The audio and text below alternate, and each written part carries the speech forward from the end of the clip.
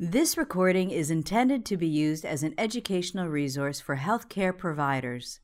It is in no way a substitute for the independent decision-making and judgment of a qualified healthcare professional. It should not be used to make a diagnosis or to overrule the advice of a qualified healthcare provider, nor should it be used to provide advice for emergency medical treatment. Welcome to World Shared Practices Forum. I'm Dr. Jeff Burns, Chief of Critical Care at Boston Children's Hospital and Harvard Medical School. And we're here today with Dr. Robert Truog, who is the Professor of Medical Ethics, Anesthesia, and Pediatrics at Harvard Medical School, the Program Director for Medical Ethics at Harvard Medical School, and Senior Associate in Critical Care Medicine at Boston Children's Hospital. Welcome, Bob. Thanks, Jeff. Great to be here. Today we're going to do something a little different than what we've been doing over the last 6 months. Previously, we've had an international expert talking about some topic of importance to us all. And today, certainly, this is a topic of importance to us all. It's end-of-life care. But unlike our previous speakers, we all recognize that there's no evidence to guide us on the right way or the wrong way to be doing this.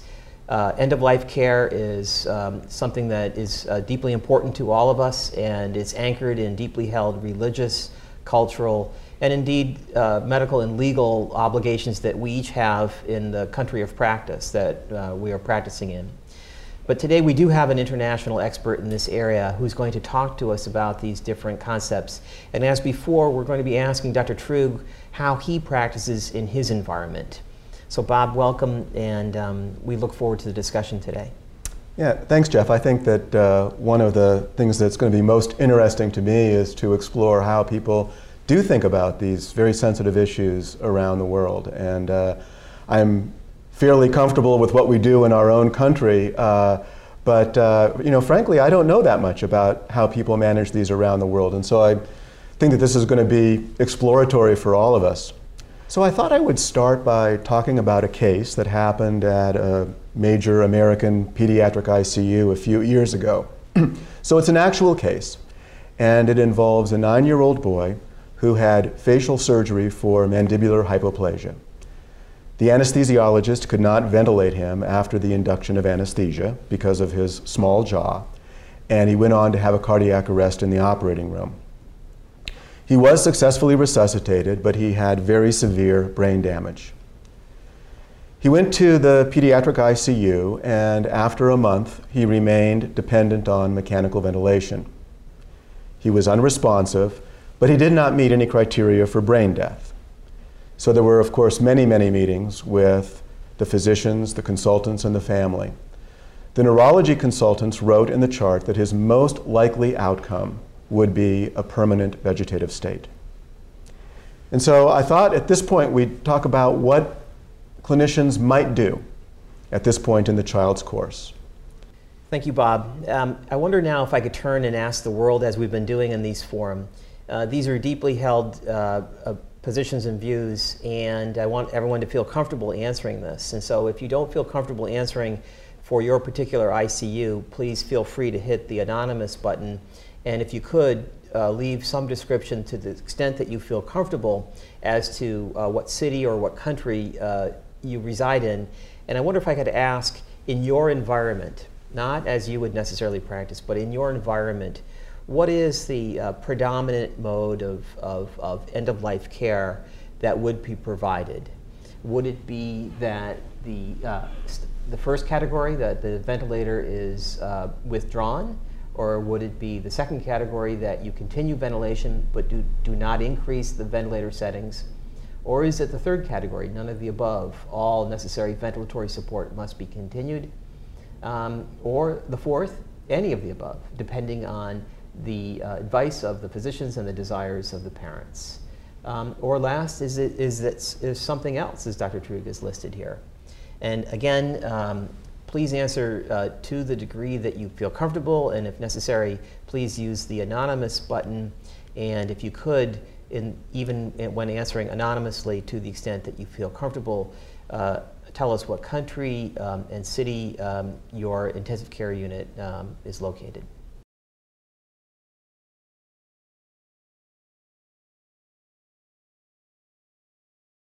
So Jeff, as you know, very commonly in our intensive care unit, the response to this, if this was something that the family was in agreement with, is that we would stop the ventilator. And actually, you and I have just completed some research where we looked at 192 cases of children who died in the ICU at 5 centers around our country. And 71% of the time, the children died after the withholding or withdrawal of life support. So this is in fact very common in our country, in our culture, and in fact in adult ICUs even more common. As many as 90% of deaths follow withholding or withdrawal of life support. In the United States? In the United States, that's right. Now, you know, if we look at this from sort of a philosophical or an ethical context, I think for many, their practice is determined by how they think about the question, should physicians ever hasten death? That is, do anything that might speed up the death of a patient. And for conversation purposes, let me suggest that there's at least 3 different ways that you could look at this question. One would be that to hasten death is always wrong, that life support should never be withdrawn. And in my limited experience with how practice varies around the world, I think that this is true, for example, throughout some of Southern Europe, throughout the Middle East, for example. And at least from talking with colleagues that I have in those parts of the world, while they never withdraw life support, I understand that it's often quite common for them to make a decision not to add new therapies, you know, for example, not to go to high frequency or go to ECMO, or perhaps not to escalate support. So while patients die without having life support withdrawn, at least from what I've learned from conversation, is that patients often don't have a prolonged death because of decisions to limit the escalation of life support.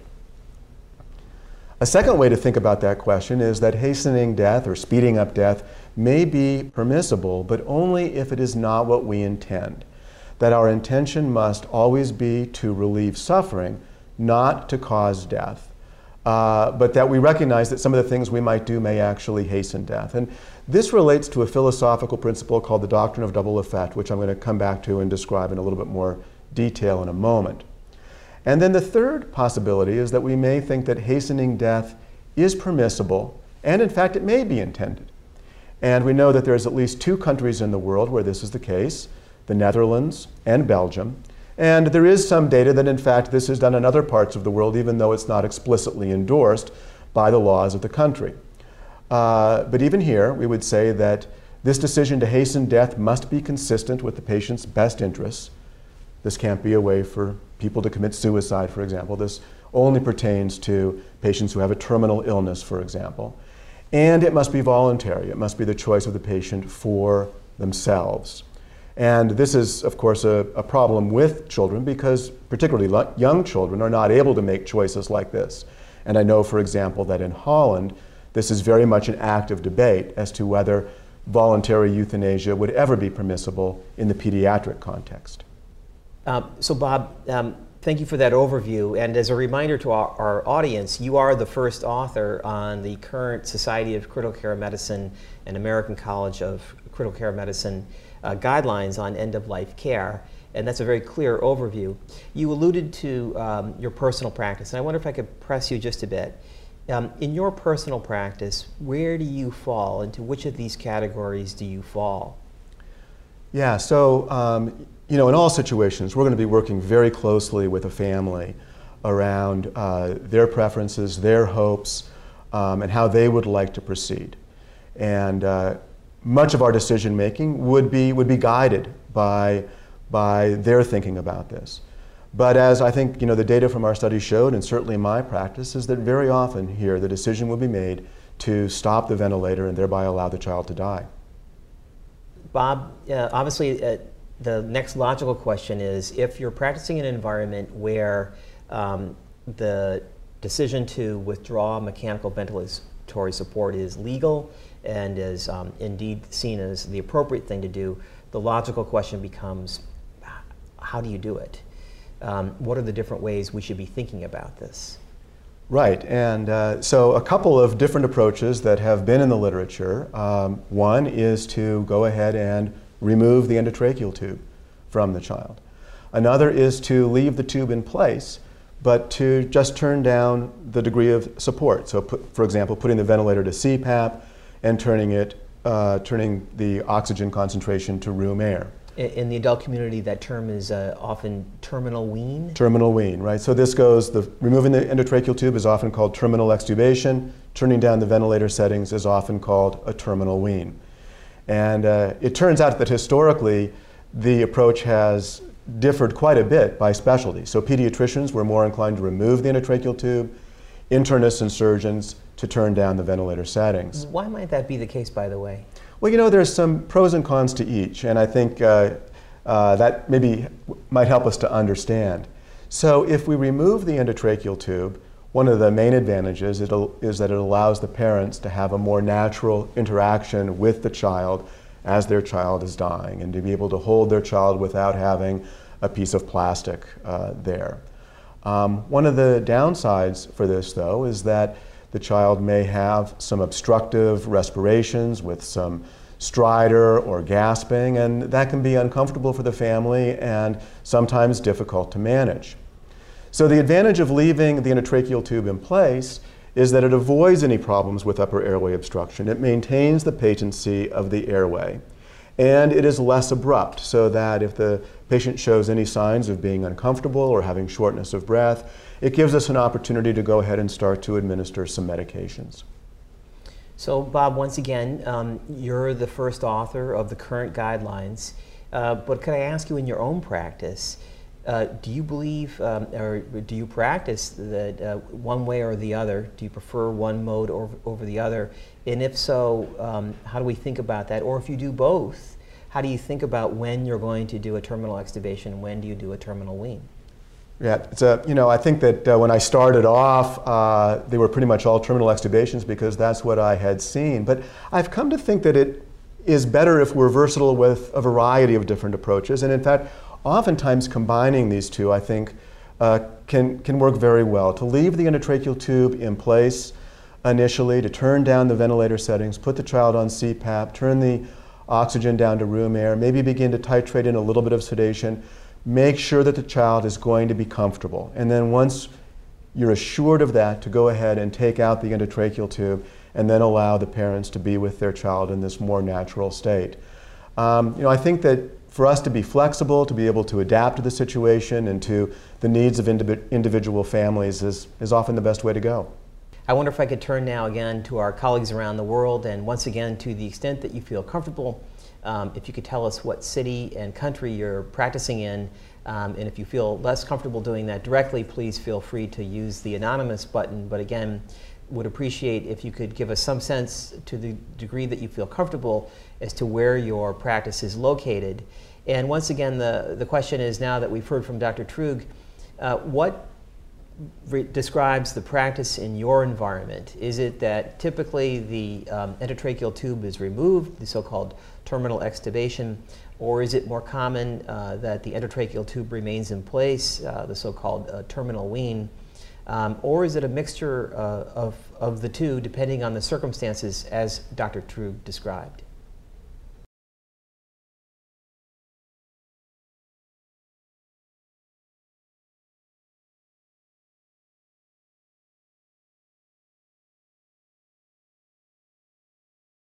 All right, so we've reached the point now where we've made a decision to withdraw the ventilator using one of these approaches, and so that the next question that we're going to be looking at then is, after withdrawing the ventilator, what's going to be our approach to sedation?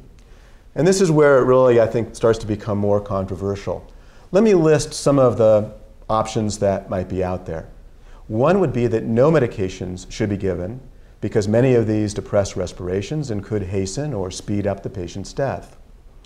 Another is that meds should be titrated to the patient's comfort, enough to provide comfort but not more.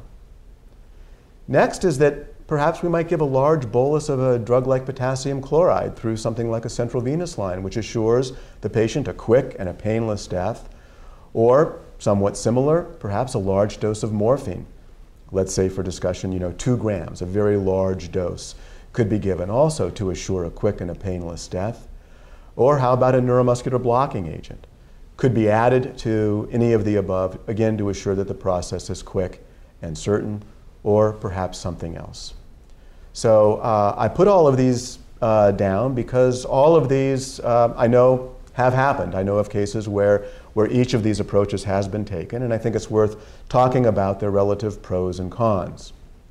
So Bob, again, as the first author of the current guidelines on end-of-life care from the Society of Critical Care Medicine, how did you weigh these considerations in the guidelines, and what do the guidelines instruct us to do in this regard? Good, yeah, Jeff. So what our guidelines recommend largely is the second option that I listed here, that medication should be titrated to the patient's comfort, enough for comfort but not more. And I want to take just a couple minutes here, and I want to describe the ethical basis for that. It comes from what is known as the doctrine of double effect. And this was a philosophical construct, if you will, that was originally developed in the Catholic Church several hundred years ago. But it's no longer considered just a religious perspective. It's really an ethical idea that has been adopted into secular thinking as well. And let me explain to everyone, if they're not familiar with it, how it works. So the doctrine of double effect pertains to situations where there's an act which has both a good effect and a bad effect, hence double effect. And what we're talking about here, let's say, is the act of giving morphine, where the good effect is that we are relieving the patient's pain and suffering, but the bad effect is that this drug is a respiratory depressant, and so it might speed up or hasten the patient's death. Now, for this to be acceptable under double effect, it has to meet 5 requirements. The first is that the act itself has to be morally good or neutral. So giving morphine isn't necessarily intrinsically good or bad. Whether it's good or bad is going to depend on the circumstances. The second requirement is that the good effect is the one that we are intending. We are intending, in giving this, to relieve the patient's pain. The third requirement is that the bad effect cannot be intended, but must merely be foreseen. We know that morphine is a respiratory depressant. We know that it might hasten the patient's death, but it is not what we are intending. It is merely foreseen. Fourth is that the bad effect cannot be the means to achieving the good effect.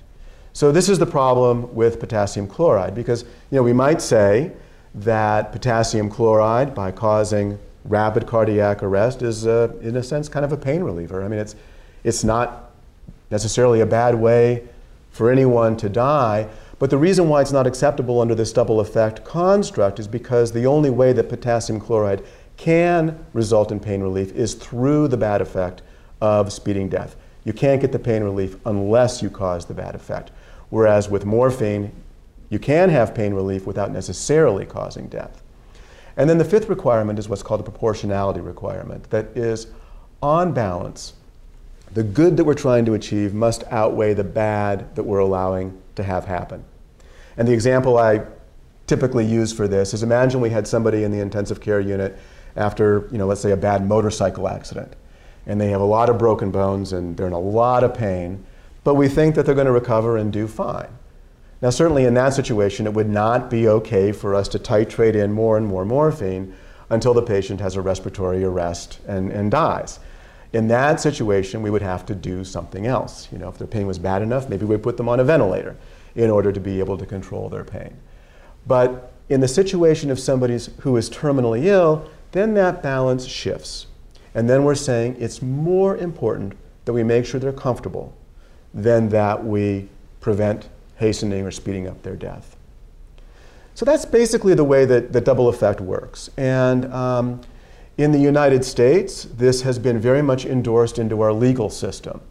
So, for example, there was a famous case in our Supreme Court a few years ago where our Chief Justice, the highest justice in the land, wrote, "It is widely recognized that the provision of pain medication is ethically and professionally acceptable, even when the treatment may hasten the patient's death, if the medication is intended to alleviate pain and severe discomfort, not to cause death." Now, he didn't use the words double effect in this because double effect is a term of philosophy, not a term of law. But if you were to take that diagram I just showed and summarize it in one sentence, you couldn't do a better job than he did here. So, in the United States, the practice, according to double effect, maps perfectly with our law. And so this is, very much defines the way that we practice here. I wouldn't want to stop, though, without pointing out that there are people who feel that there are problems with double effects. And I just want to mention quickly a couple of those. So, for example, some people have pointed out that we're usually morally responsible for all of our actions, not just those we intend, but for those that we should reasonably foresee. And there's lots of examples of that. If somebody goes out driving drunk, for example, they surely don't intend to kill anyone, but if they do, they're morally responsible for that. And so the argument would be, why should it be any different in this context? Why should we be given sort of a ethical pass just because we're not intending what we definitely foresee? The other is that double effect requires us to be intending only to cause comfort, but not to hasten death. And as many people have pointed out, our intentions are usually more complex than that. I like, for example, this quote from Anton Chekhov, the great Russian physician writer. He wrote, "Whenever there is someone in a family who has long been ill and hopelessly ill, there come painful moments when all, timidly, secretly, and at the bottom of their hearts, long for his death." And I think that this isn't an uncommon thing in intensive care units today, any less than it might have been common back in Russia when Chekhov was practicing and writing. And I think, our intentions are often not as straightforward and pure as double effect may seem to require. Bob, thank you, because that's a frequently described concept and it's often hard to follow, and that was very clear to me. I wonder if we could go back now and use that framework on this list that we were just discussing. How do you think about it in each context now? Okay, good. Yeah, let's go back and talk about the various options that were mentioned. So the first was that no medication should be given that might depress respirations and hasten death. And, indeed, I think that this is not uncommon. But at least in our culture, we're beginning to recognize that as physicians, we have an obligation to proactively make sure that patients are comfortable during the dying process, that our only goal is not just to prolong life as long as possible. And indeed, there are now some states like California and Oregon where physicians might lose their license or perhaps even go to jail if they do not provide adequate sedation and analgesia to patients who are dying. As I mentioned, the notion that meds should be titrated to the patient's comfort, that is, giving enough for comfort but not more, is really the dominant view. And I'd like to emphasize that the key word there is titration. The idea is that you're watching the patient, you're seeing, are they comfortable? If they are not, then going ahead and giving more. That is the approach that I think is most compatible with double effect. We mentioned the potassium chloride and the fact that that's not acceptable because the only way that potassium chloride causes pain relief is through the bad effect of hastening death. How about the large dose of morphine, the 2 grams? I think when I discuss this case, many people say that that would be what they might prefer for themselves or a family member. It is a painless death. And yet that has problems with double effect too, because when you're giving such a large dose of morphine, it's very difficult to say that your intention was only to relieve pain, not to cause death, since that would otherwise be a lethal dose. And then finally, neuromuscular blocking agents. When physicians perform euthanasia in Holland, for example, these agents are often a part of what they use. But under double effect, they're not permissible because it requires that our intentions be to relieve pain. And as we know, these drugs don't do that. They don't have that pharmacological effect. So we can't use them and say that we're intending them to do something that they cannot do. So that's sort of how I would lay out these various positions around the different approaches we might take and how they fit with that doctrine of double effect. Bob, thank you for that overview. I wonder if I could ask you now this. What if the parents say to you, I don't want you to give any medication to my dying child? And your response is, but I from everything I can assess about your child's in pain or is going to experience pain or discomfort, and I don't recommend that. And the parent turns back to you and says, I understand that my child may experience suffering, but it's important for me for various reasons that you not administer any analgesia or sedation, no medications. How would you respond to that? Well, you know, I think that's one of the toughest situations we deal with. And, you know, I think it's very important to explore what the parental reasons are for that. I mean, sometimes it may be even that they're concerned about addiction or things like that, which obviously are irrelevant. Some might misunderstand their religious, the religious tenets that they follow. Because, for example, in Catholic teaching, it is okay to give medications to a child even when they might hasten death, as long as we're giving it with the intention of making the child comfortable. But for others, you know, there's a notion that there is a redemptive element to suffering and things like this, that I think calling in our spiritual advisors, people that might help to advise the family could be helpful. Some people will feel strongly that at some point we cannot simply watch a child suffer when we could be treating that, and may feel that we actually need to disqualify the parents as the decision makers around this particular decision and go ahead and treat the child to make them comfortable. So I don't think that there's any set answer to that. I think it's always going to be difficult, but those would be some of the things that I would be thinking about. Bob, I wonder if we could move on now to the actual practice of end-of-life care. And I know around the world, most of us have learned to administer benzodiazepines and narcotics. Is it only benzodiazepines and narcotics? What about other medications? Is that allowed? Is it appropriate? How do you think about this? You know, it's a great question. And so, you know, some of the things that we might think about using, as you say, opioids, morphine and fentanyl we're very comfortable with, benzodiazepines, at least in the environment where we practice, midazolam, lorazepam, but we could also think about ketamine, pentobarbital, propofol, dexmedetomidine. I've often seen that clinicians have a very narrow view about this, and they're really comfortable with only, say, a couple of meds like morphine or midazolam. And I'd like to encourage people to think a little bit more broadly. When I think about that list of medications that I just mentioned, I would say that all of the above may be appropriate depending on the circumstance. And I want to just return here for a moment to this doctrine of double effect that we've been talking about. And I want to make sure that everybody understands that at least under this construct, any drug is permissible if it's being used to make the patient comfortable, and any dose is acceptable as long as it's what the patient needs. There's no predetermined dose that is too high. It just has to be a dose that the patient needs. In other words, we can give these things as long as it is necessary to make the patient comfortable, just don't give more than is necessary. And here I'd like to point out that in the last few years, I've seen a greater role for propofol in end-of-life care.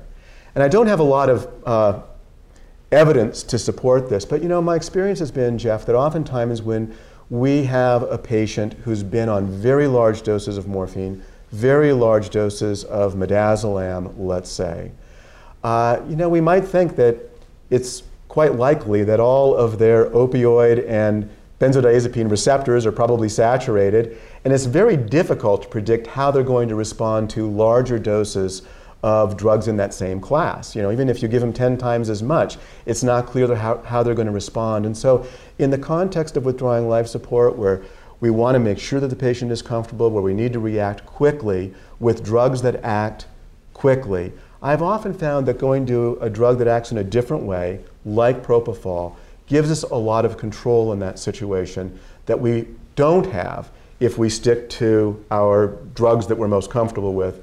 You know, that is the opioids and the benzodiazepines. And so personally, I have found propofol to be a very useful agent under these circumstances. I wonder if I could ask you this.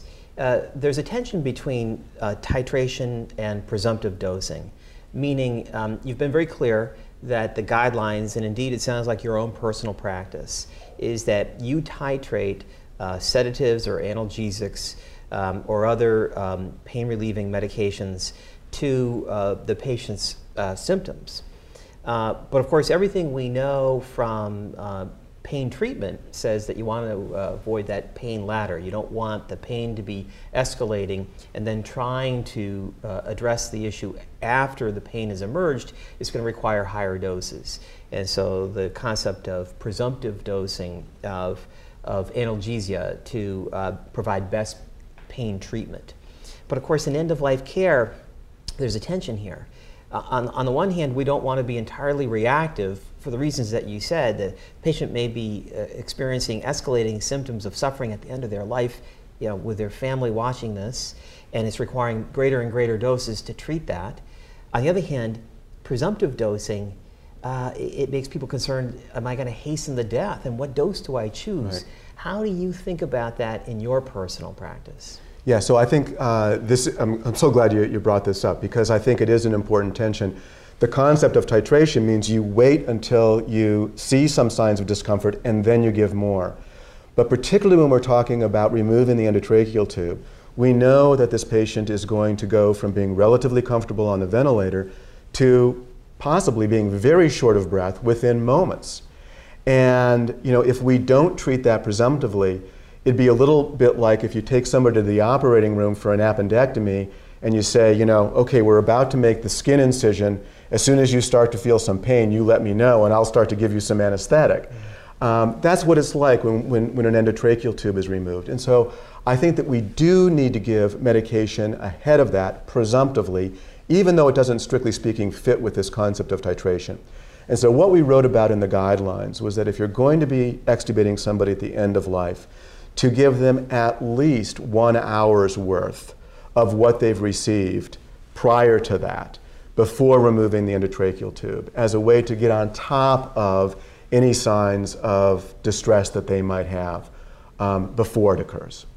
And if we could go back to something that if I think I heard you correctly earlier, it seems as if your practice has evolved such that you do a wean with the endotracheal tube in place down to, as you said, CPAP, in order to assess the onset of respiratory distress so that you can then address that with sedatives or analgesics or something other before you move to extubation. Is that the reason that you've adopted that practice of weaning with the endotracheal tube in place down to CPAP? Right, and I think that allows us to have a smoother process whereby things are happening less abruptly, less likelihood that the patient's going to suddenly experience symptoms of shortness of breath. I wonder now if I could turn to our colleagues around the world and ask, what is your practice in your location? Is it that benzodiazepines and opiates are the principal treatment regimen? Or is it that beyond opiates and benzodiazepines, indeed all of the above could be medications that would be part of the treatment plan for end-of-life care in your environment?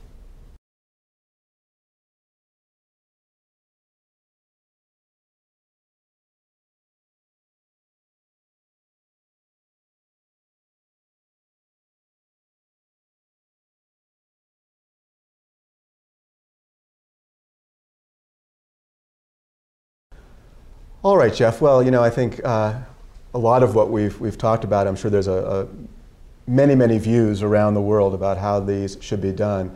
But one that remains most controversial for us in our environment is the management of the pharmacologically paralyzed child.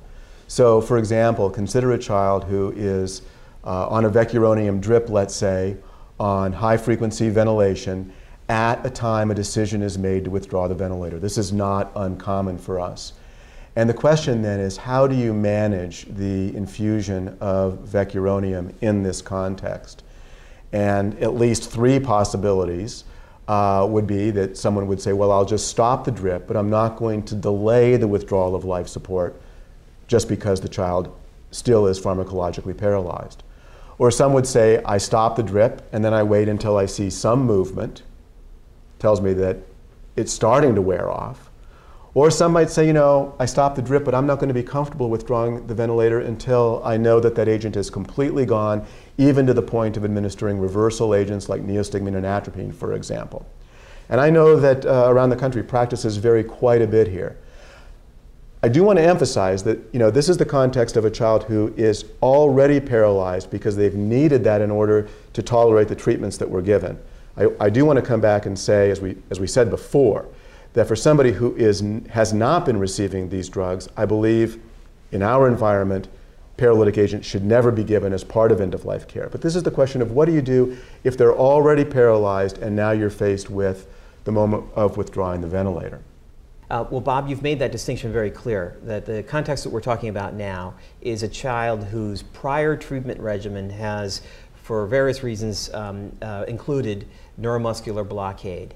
And now the decision has been made to withdraw mechanical ventilatory support. And how do we proceed in that context, knowing that the child has neuromuscular blockade in their system? And so my question is, what do the guidelines instruct us to do? And also, Bob, could you share with us, in your practice, what do you do? Sure.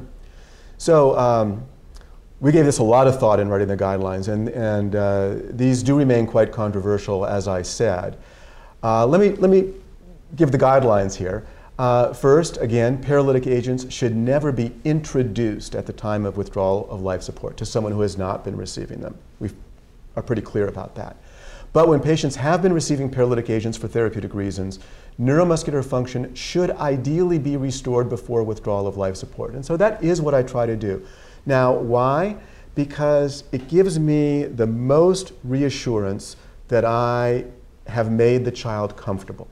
The only way that I can really be sure they are comfortable is by seeing whether they're comfortable in a situation where they're able to show me behaviorally, where they're able to move. You know, under anesthesia, we can often use vital signs as a sign of patient's comfort. We can watch to see if they become hypertensive or tachycardic, but those are going to be unreliable in the context of a dying patient. The most reliable sign is to be able to observe them behaviorally. In order to do that, the drug needs to be gone. So that's the ideal. But unfortunately, sometimes if we wait for the neuromuscular blocking agent to wear off, in certain situations, particularly in patients who have hepatic or renal dysfunction, it might be hours, it might even be days. And during that time, we're going to be continuing to treat the patient with therapies that the family has already decided they don't want. We're continuing to impose pain and suffering on this child for no purpose. And so there's where I think that a compromise is often called for. And so in the guidelines we wrote, when restoring neurologic function would impose an unacceptable delay on the withdrawal of life support, withdrawal may proceed with particular attention given to ensuring the comfort of the patient through the dying process, recognizing that signs of discomfort will be difficult to detect. And I think that those actually do reflect my practice. I try to restore neuromuscular function when I can, but when that's going to impose an unacceptable delay, we do go ahead and withdraw, even though the child remains paralyzed, being particularly careful to make sure that we've provided enough analgesia and sedation. I wonder if I could ask our colleagues one last question. Could you describe your location to the extent that you feel comfortable, what country and what city your practice environment is located in? And again, you're not answering for yourself in your own practice, but rather in your environment, is the general practice that you do or do not follow the SCCM guideline position that Dr. Truog has just outlined on neuromuscular blocking agents at the end of life? Secondly, if you follow some other practice, could you describe for us what that might be? And again, if you feel more comfortable using the anonymous button, please do so, and we look forward to your comments.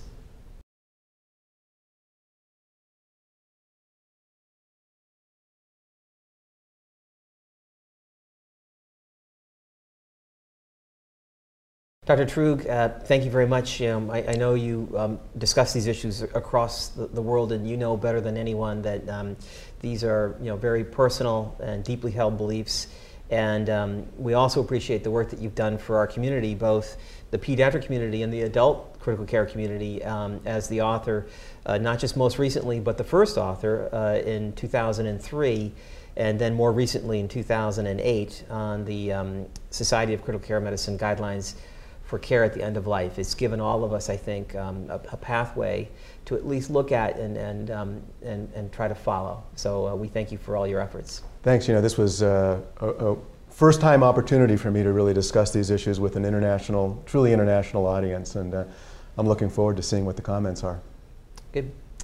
Thank you, and we look forward to seeing you next month for World Shared Practices Forum. This recording is a production of Open Pediatrics, a free and open access resource for pediatric clinicians worldwide. For more pediatric care materials or to join our global community, please visit our website at openpediatrics.org.